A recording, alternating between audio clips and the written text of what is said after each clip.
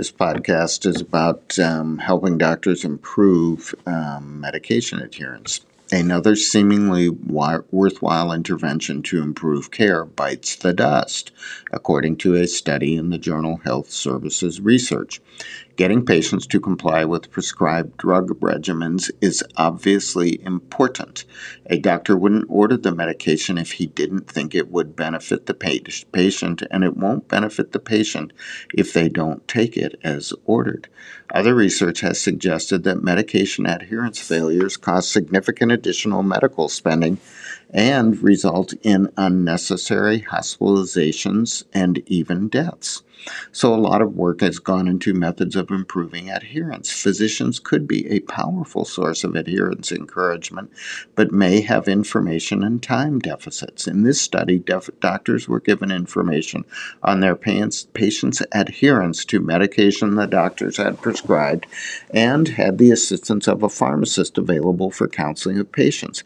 A large provider group and a pharmacy benefit manager were used for testing the intervention, which consisted of email notifications to doctors and pharmacists counseling for the patients.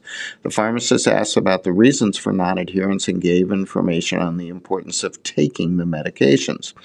The counseling was done by phone, and the patient's physician was provided a written summary of the session after it had concluded. About 90 doctors participated in the study.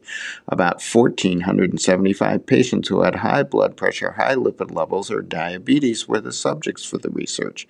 The study was divided into 3 arms: doctors who got only an email notification of non-adherence, physicians who got the notice and had to request pharmacist counseling for the patient, and doctors who got the notice and the pharmacist did counseling unless it was canceled by the doctor.